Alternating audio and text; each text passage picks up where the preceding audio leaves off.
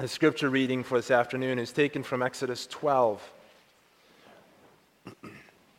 We'll be reading this in connection with the summary of God's Word that we find in Lord's Day 28 of the Heidelberg Catechism.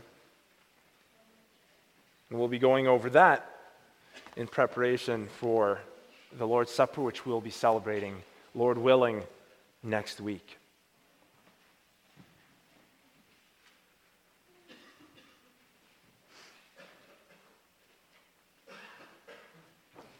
Exodus 12, and you'll be able to find that on page 72 of your Pew Bible.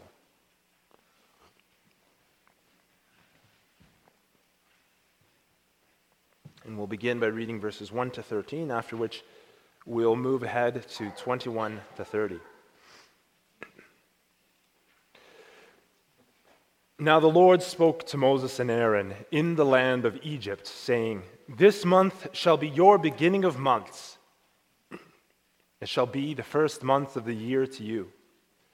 Speak to all the congregation of Israel, saying, on the 10th of this month, every man shall take for himself a lamb, according to the house of his father, a lamb for a household.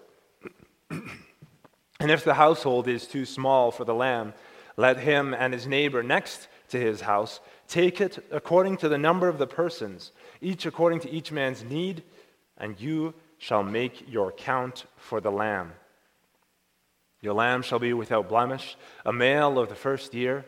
You may take it from the sheep or from the goats. Now you shall keep it until the 14th day of the same month. Then the whole assembly of the congregation of Israel shall kill it at twilight. And they shall take some of the blood and put it on the 2 doorposts and on the lintel of the houses where they eat it. And they shall eat the flesh on that night, roasted in fire, with unleavened bread and with bitter herbs they shall eat it. Do not eat it raw, nor boiled at all with water, but roasted in fire, its head with its legs and its entrails.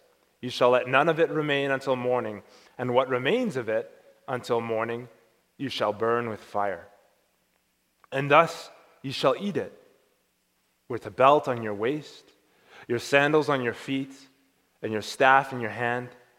So you shall eat it in haste. It is the Lord's Passover. For I will pass through the land of Egypt on that night, and will strike all the firstborn in the land of Egypt, both man and beast. And against all the gods of Egypt I will execute judgment. I am the Lord. Now the blood shall be a sign for you on the houses where you are. And when I see the blood, I will pass over you, and the plague shall not be on you to destroy you when I strike the land of Egypt." We'll move ahead to verse 21. Then Moses called for all the elders of Israel and said to them, "Pick out and take lambs for yourselves according to your families, and kill the Passover lamb. And you shall take a bunch of hyssop, dip it in the blood that is in the basin, and strike the lintel and 2 doorposts with the blood that's in the basin. And none of you shall go out of the door of his house until morning. For the Lord will pass through to strike the Egyptians. And when he sees the blood on the lintel and on the 2 doorposts, the Lord will pass over the door and not allow the destroyer to come into your houses to strike you. And you shall observe this thing as an ordinance for you and your sons forever. It will come to pass when you come into the land which the Lord will give you, just as he promised, that you shall keep this service. And it shall be when your children say to you, 'What do you mean by this service?' that you shall say, 'It is the Passover sacrifice of the Lord, who passed over the houses of the children of Israel in Egypt, when he struck the Egyptians and delivered our households.' So the people bowed their head and worshipped. Then the children of Israel went away and did so, just as the Lord had commanded Moses and Aaron. So they did. And it came to pass at midnight that the Lord struck all the firstborn in the land of Egypt, from the firstborn of Pharaoh who sat on his throne to the firstborn of the captive who was in the dungeon, and all the firstborn of livestock. So Pharaoh rose in the night, he and all his servants and all the Egyptians. And there was a great cry in Egypt, for there was not a house where there was not one dead. We'll move ahead now to 1 Corinthians.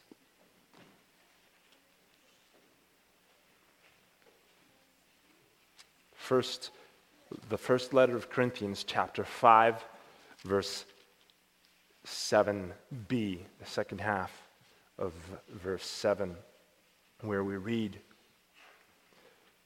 "For indeed Christ, our Passover, was sacrificed for us." Let's now open to the summary of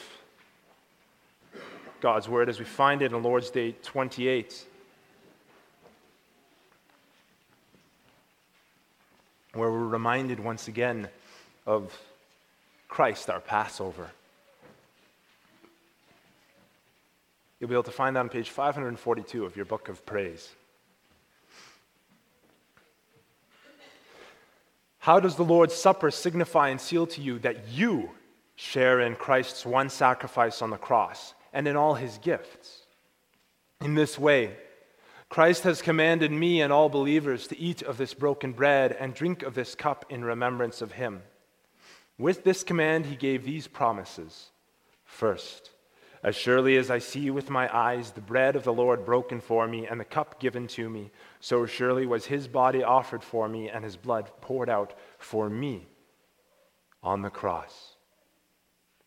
Second, as surely as I receive from the hand of the minister and taste with my mouth the bread and the cup of the Lord as sure signs of Christ's body and blood, so surely does he himself nourish and refresh my soul to eternal life with his crucified body and shed blood.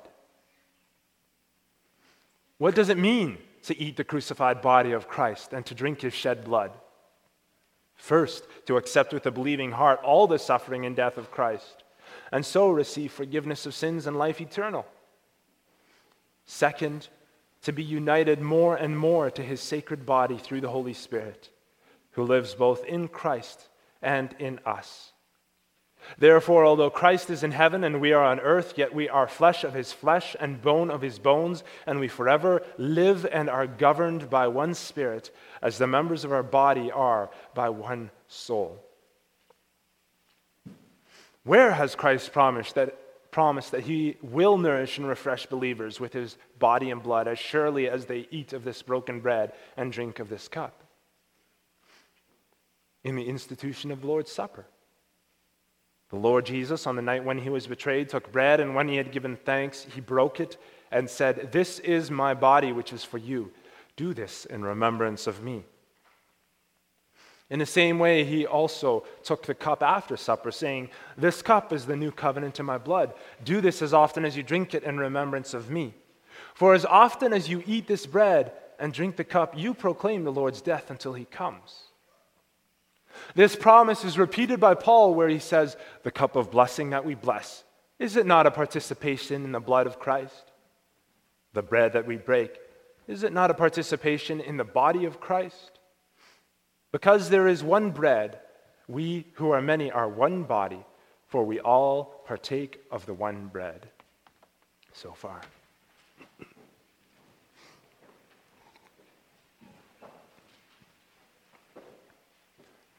Beloved congregation of our Lord and Savior Jesus Christ,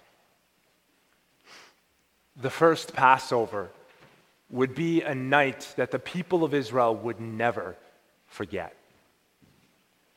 Dressed and ready for travel, with their traveling clothes on, staves in their hand, sandals buckled onto their feet, all ready to go, eating a meal in haste as if you could step out at any moment. And then suddenly, you hear something in the night. And in the city around you, the air is filled with the sound of wailing. The silence of the night is shattered, and this wailing arises across the whole countryside.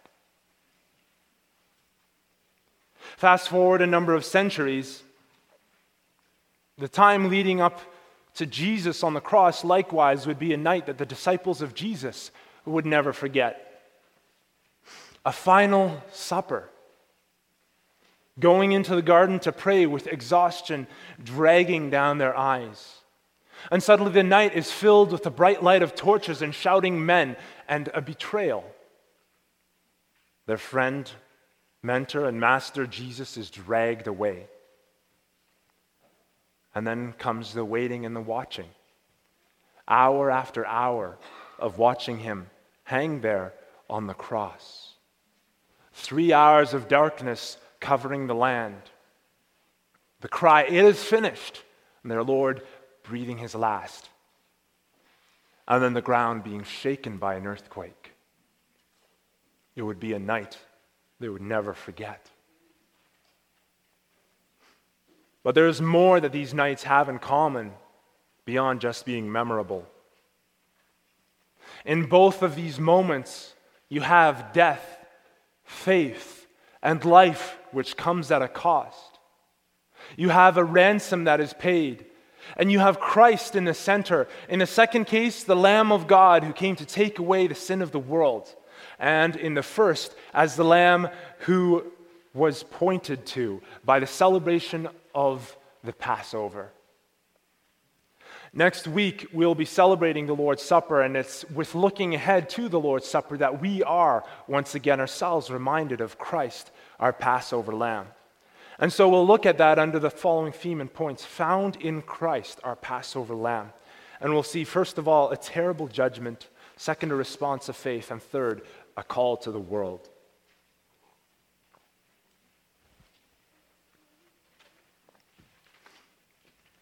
In the days leading up to the Passover, the people of Israel would get what God had to say to them. They would have a very clear understanding of his power and his ability to do what he said he would do. One plague after another had hit the land of Egypt, a land in which they had been held captive for so long. One plague after another showed them that there was a God who was looking out for them, protecting them, and a God who had given them plans for a hope and for a future. But this also showed them that they had a terrible and righteous God, one who was punishing the nation of Egypt for all of the sins that they had inflicted on the people of God. And so when Moses and Aaron are told and pass on to the people of Israel that there will be a final plague, one on which God will execute judgment on the whole land, the people get it. They know the terrible power of God. They know his ability to inflict his judgment on his people. And so they listen very carefully to God's commands, and they strove to carry them out to the letter. So what are they told to do? Well, we find as the central part of the Passover lamb, they are told to find a male lamb, a lamb that's a year old, a lamb without blemish. This lamb is to be divided among as big a group as can eat the whole animal in one sitting. And it's to be the best that that group of worshipers can afford. Without blemish is to be a reminder for them. Now, many of these would not necessarily be able to afford an animal like this on their own. So it was something that they could do as a community coming together to honor God. Now, to be absolutely sure that this is a lamb without blemish, they were to keep it apart from the 10th to the 14th day of the month, just in case some defect showed up. Maybe the animal was sick and wasn't showing it yet. Can there be any doubt who this animal is pointing forward to? Can there be any doubt that it's pointing ahead to Christ? John the Baptist declared, "Behold, the Lamb of God who came to take away the sins of the world." Peter, in his first letter, chapter 1, verses 18 to 19, reminds his people that they were redeemed from sin with the precious blood of Jesus Christ. With the precious blood of Christ as of a lamb without blemish and without defect. Jesus Christ was the one who was symbolized, although they did not know it yet, by the sacrifice of this lamb. Jesus Christ was the one on whom they had already set their hearts, the perfect, unblemished one, although they did not know it yet. So what did they know? What was this symbol saying to them? What was Israel given in this picture? A Hebrew father could say to his son, "Son, there isn't anything in particular that makes us better than the nations around. There isn't anything that sets us apart. There isn't anything that makes us more worthy. And in fact, we are just as deserving of the wrath of God as Egypt. But God's chosen us. God loves us. He's given us this lamb. He's given us a way in which we can be right with Him. You see, Israel wasn't sinless. Israel wasn't sinless any more than we are today. We can see this later on in Exodus with the trajectory that they took after being led out, in the fact that many of them carry out the gods that they had adopted when they were in Egypt as they escape. More than that, they constantly question God's goodness, God's motivations in doing what He did, and more, just like we so often do. But God's already now showing them His mercy. As the child watches the father kill his lamb and prepare it for dinner, as the firstborn son watches his father paint the blood on the doorposts of the house, he would never forget how his life was bought with the blood of this lamb. Father, why did that lamb have to die? So that you could be redeemed, my son. You could be redeemed to live for God. Now, with that in mind, let's turn ahead to Isaiah 53 together for a moment.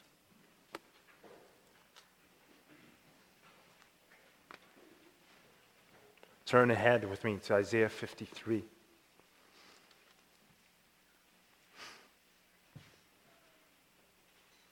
And we'll begin at verse 5.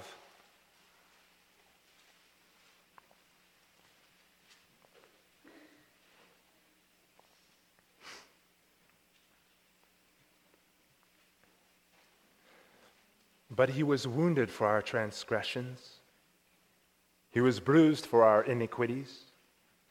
The chastisement for our peace was upon Him, and by His stripes we are healed. All we, like sheep, have gone astray.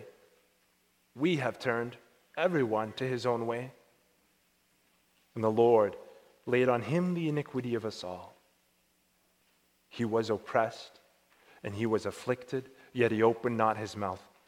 He was led as a lamb to the slaughter, and as a sheep before his shears is silent, so He opened not His mouth. We are God's people. If we believe in Him, we are the sheep of His pasture. If we believe in the Lord Jesus Christ, we are the sheep of His pasture, the flock under His care. But we all, like sheep, have gone astray. Each of us has gone to his own way. Each of us deserves to take on the position of that lamb because the wages of sin is death. This is why we need Christ, our Passover lamb. Christ, the Lamb of God, in whom no blemish was found. Christ, the Lamb of God, in whom no sin was found. He was wounded for our transgressions. He was bruised for our iniquities. And the Lord has laid on Him the iniquity of us all. When your children see the Lord's Supper next week and they ask you, Dad, Mom, why did Jesus have to die? You can reply, so that you and I could be forgiven and redeemed from God's anger against sin, redeemed to live for Him. We're granted this through the death of Christ. In Christ, the wrath of God passes us over. We can face the angel of death with confidence. And this brings us to our second point, a response of faith.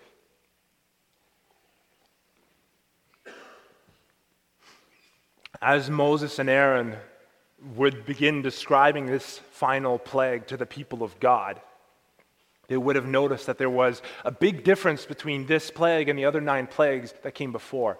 And if you're familiar with the 10 plagues of Egypt, maybe you are familiar with this difference as well. You see, the first set of plagues affected both Egypt and the Hebrews. No one escaped from under them. On the other hand, the second set of plagues was specifically aimed at the Egyptians. It was God's punishment upon them for mistreating and abusing His people, tearing away their infant boys from their arms and putting these infants to death, for enslaving the chosen people of God, for rejecting the authority of the God of heaven, and for embracing their own false gods. But now we get the final plague. Suddenly it's not so black and white anymore. It's not just God doing something and the people idly standing by. Instead, God calls His people to respond in faith. They are His covenant people. They are His chosen nation. But even they won't escape this judgment if they don't respond in faith. And so, each father catches the blood in the bowl. Each father takes this to the doorframe of his house and paints his house with the blood of the Lamb. Can you imagine the stir this would have caused in the Egyptian community? Seeing every Jew among them going out and suddenly begin to paint the doorframes of their houses. You have to remember that this wasn't a small population. They were becoming afraid of the Jews because of their numbers. That's why they had been killing their children in the first place. And suddenly they see these large numbers of Jews coming out and painting their doorways with blood. There's no question that this was their act of faith. No question that this was their response of faith to the Word of God. This was their public declaration of allegiance to the God of Israel. This would have been frightening for the people of God. Did you ever think about that? This would have been terrifying for the people of God, this public declaration of faith. On the one hand, imagine if nothing happened. They were the ones who were publicly marking out their homes as targets for the community. Their God was the one who had brought the disasters on the Egyptians. There was no question about that. And now they were publicly aligning themselves with Him? What if nothing happened and they had to live with these people, with these overseers for the rest of their lives? Or perhaps even worse, what if something did happen? Would the Egyptians go through the city in a rage, targeting every home that was marked with blood? And yet, for the Jews themselves, if they didn't mark their homes, there would be no excuse for them whatsoever. Seeing their friends and relatives painting the doorframes of their houses, they wouldn't be able to miss the warning that came with it. They were being called to trust God.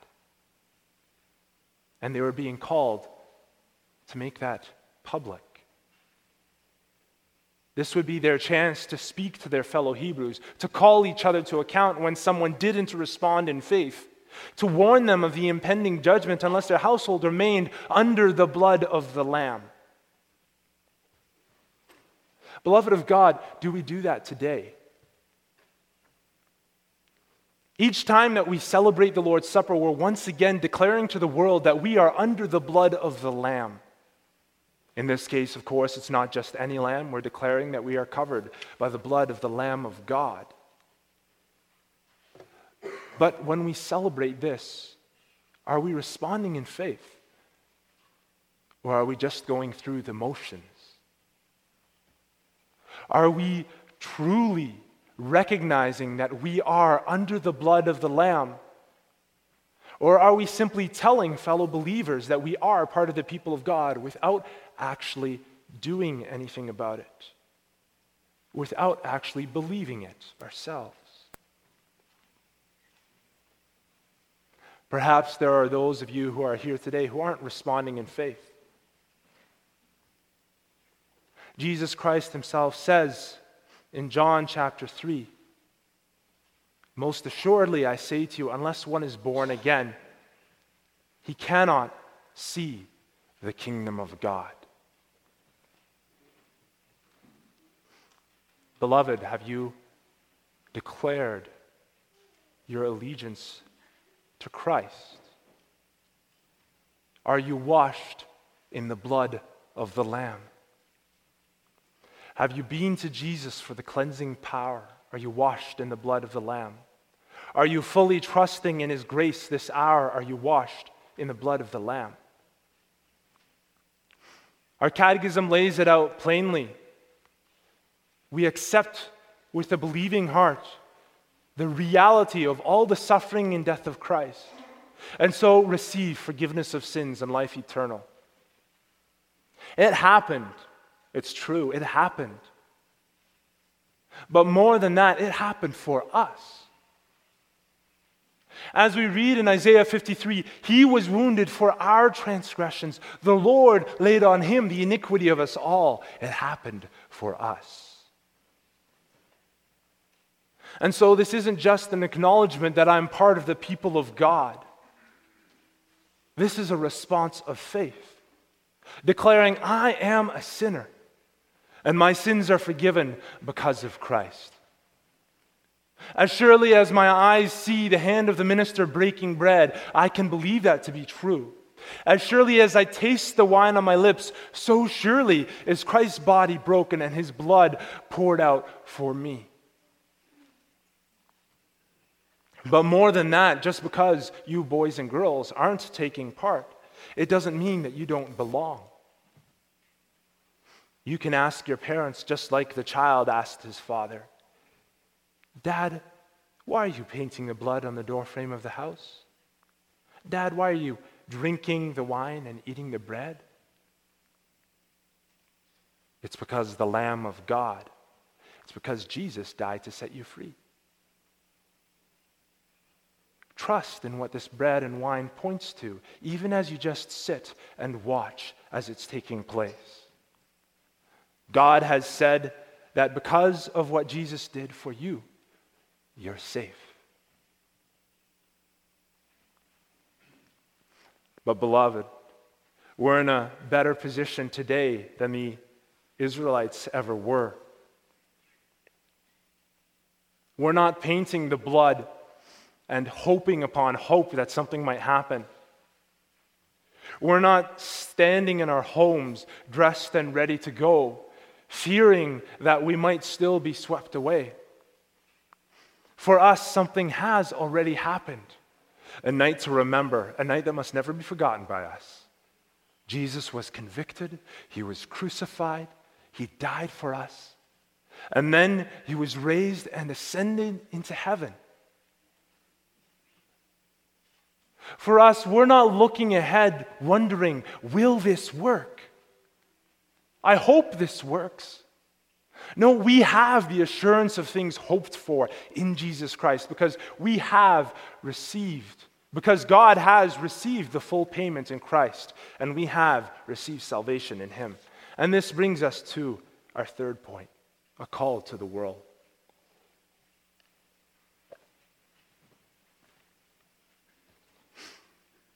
Beloved, Christ is our Passover lamb. And if we believe in the Lord Jesus Christ, if we remain under the marks of His blood, we will be saved. As we take part in the Lord's Supper or as we're looking on, we're reminded that we have this assurance. Now the question is, what are we going to do with it? As we read Exodus 12 today, we're reminded of that chilling reality that comes with rejecting God. Imagine, along with the nervous excitement that fills the hearts of the believing Hebrews as they gathered around their table, staff in hand, wearing their traveling clothes, sandals strapped on and eating in haste. Imagine the fear that suddenly goes into their hearts when their first cries rose up to heaven. Mothers and fathers discovering that their firstborn sons had met with the angel of death. Even the lowliest servant right up to Pharaoh's household, no one was passed over. And you have wails rising up from the city around them, and suddenly someone bursts in the door saying, "Go! Get out of here! My child is dead because of you, because of your people. God is punishing us for what we've done to your people. We took your sons and we killed them. We did away with them, and now God has taken our own. Go! Here's some gold, here's some silver, whatever you need, get out of here. I never want to see you again." Every time that they celebrated the Passover, they would remember with joy how they were freed from slavery, yes. But every time they would also remember the terrible judgment that passed over them. Judgment that, if not for the grace of God in choosing them and freely giving them a way out, that they too would have to face. Beloved of God, today we stand in that same position. Today we have watched the angel of death pass us over for the sake of Christ. But what about our neighbors?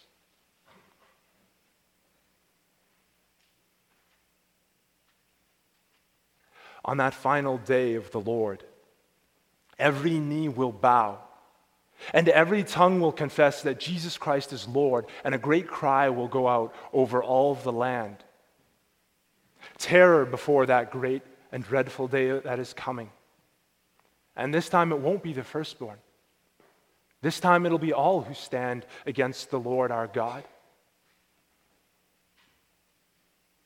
Beloved, do you love your neighbors? I trust you do. Let the Lord's Supper remind you of them as you take part as well. Remember with joy the deliverance that you have experienced. Look ahead with joy to the land that lies ahead of you, that has been bought for you. But remember as well the judgment that passed over you who are under the blood. Remember the judgment that you stand free and clear of, and think of those whom you love. Strive, beloved of God, to call them to come under the protection of the blood of the Lamb. To come under the protection of that blood. And pray for them. Pray for them. Pray for the Spirit to give you strength as you stand in the safety granted to you by Christ, the Lamb of God, Christ, our Passover Lamb, and pray fervently for Him to work in their hearts, to work in the hearts of your friends, of your neighbors, of your family. Pray that He would work in their hearts to bring them to a saving knowledge of Him. The time is short and the days are evil. But the grace offered through the blood of Christ is infinite. This grace is enough to cover over all sins. And it's this grace that Christ freely extends. It's the Spirit of Christ, the very same Spirit who is at work in you, equipping you. Look to Him. Look to Him as you move ahead. Look to him as you prepare this coming week. Prepare your hearts for the Lord's Supper. Fix your eyes on him, standing firm in the knowledge that you yourself are counted free from sin and stain under the blood of Christ. And pray for those who are around you.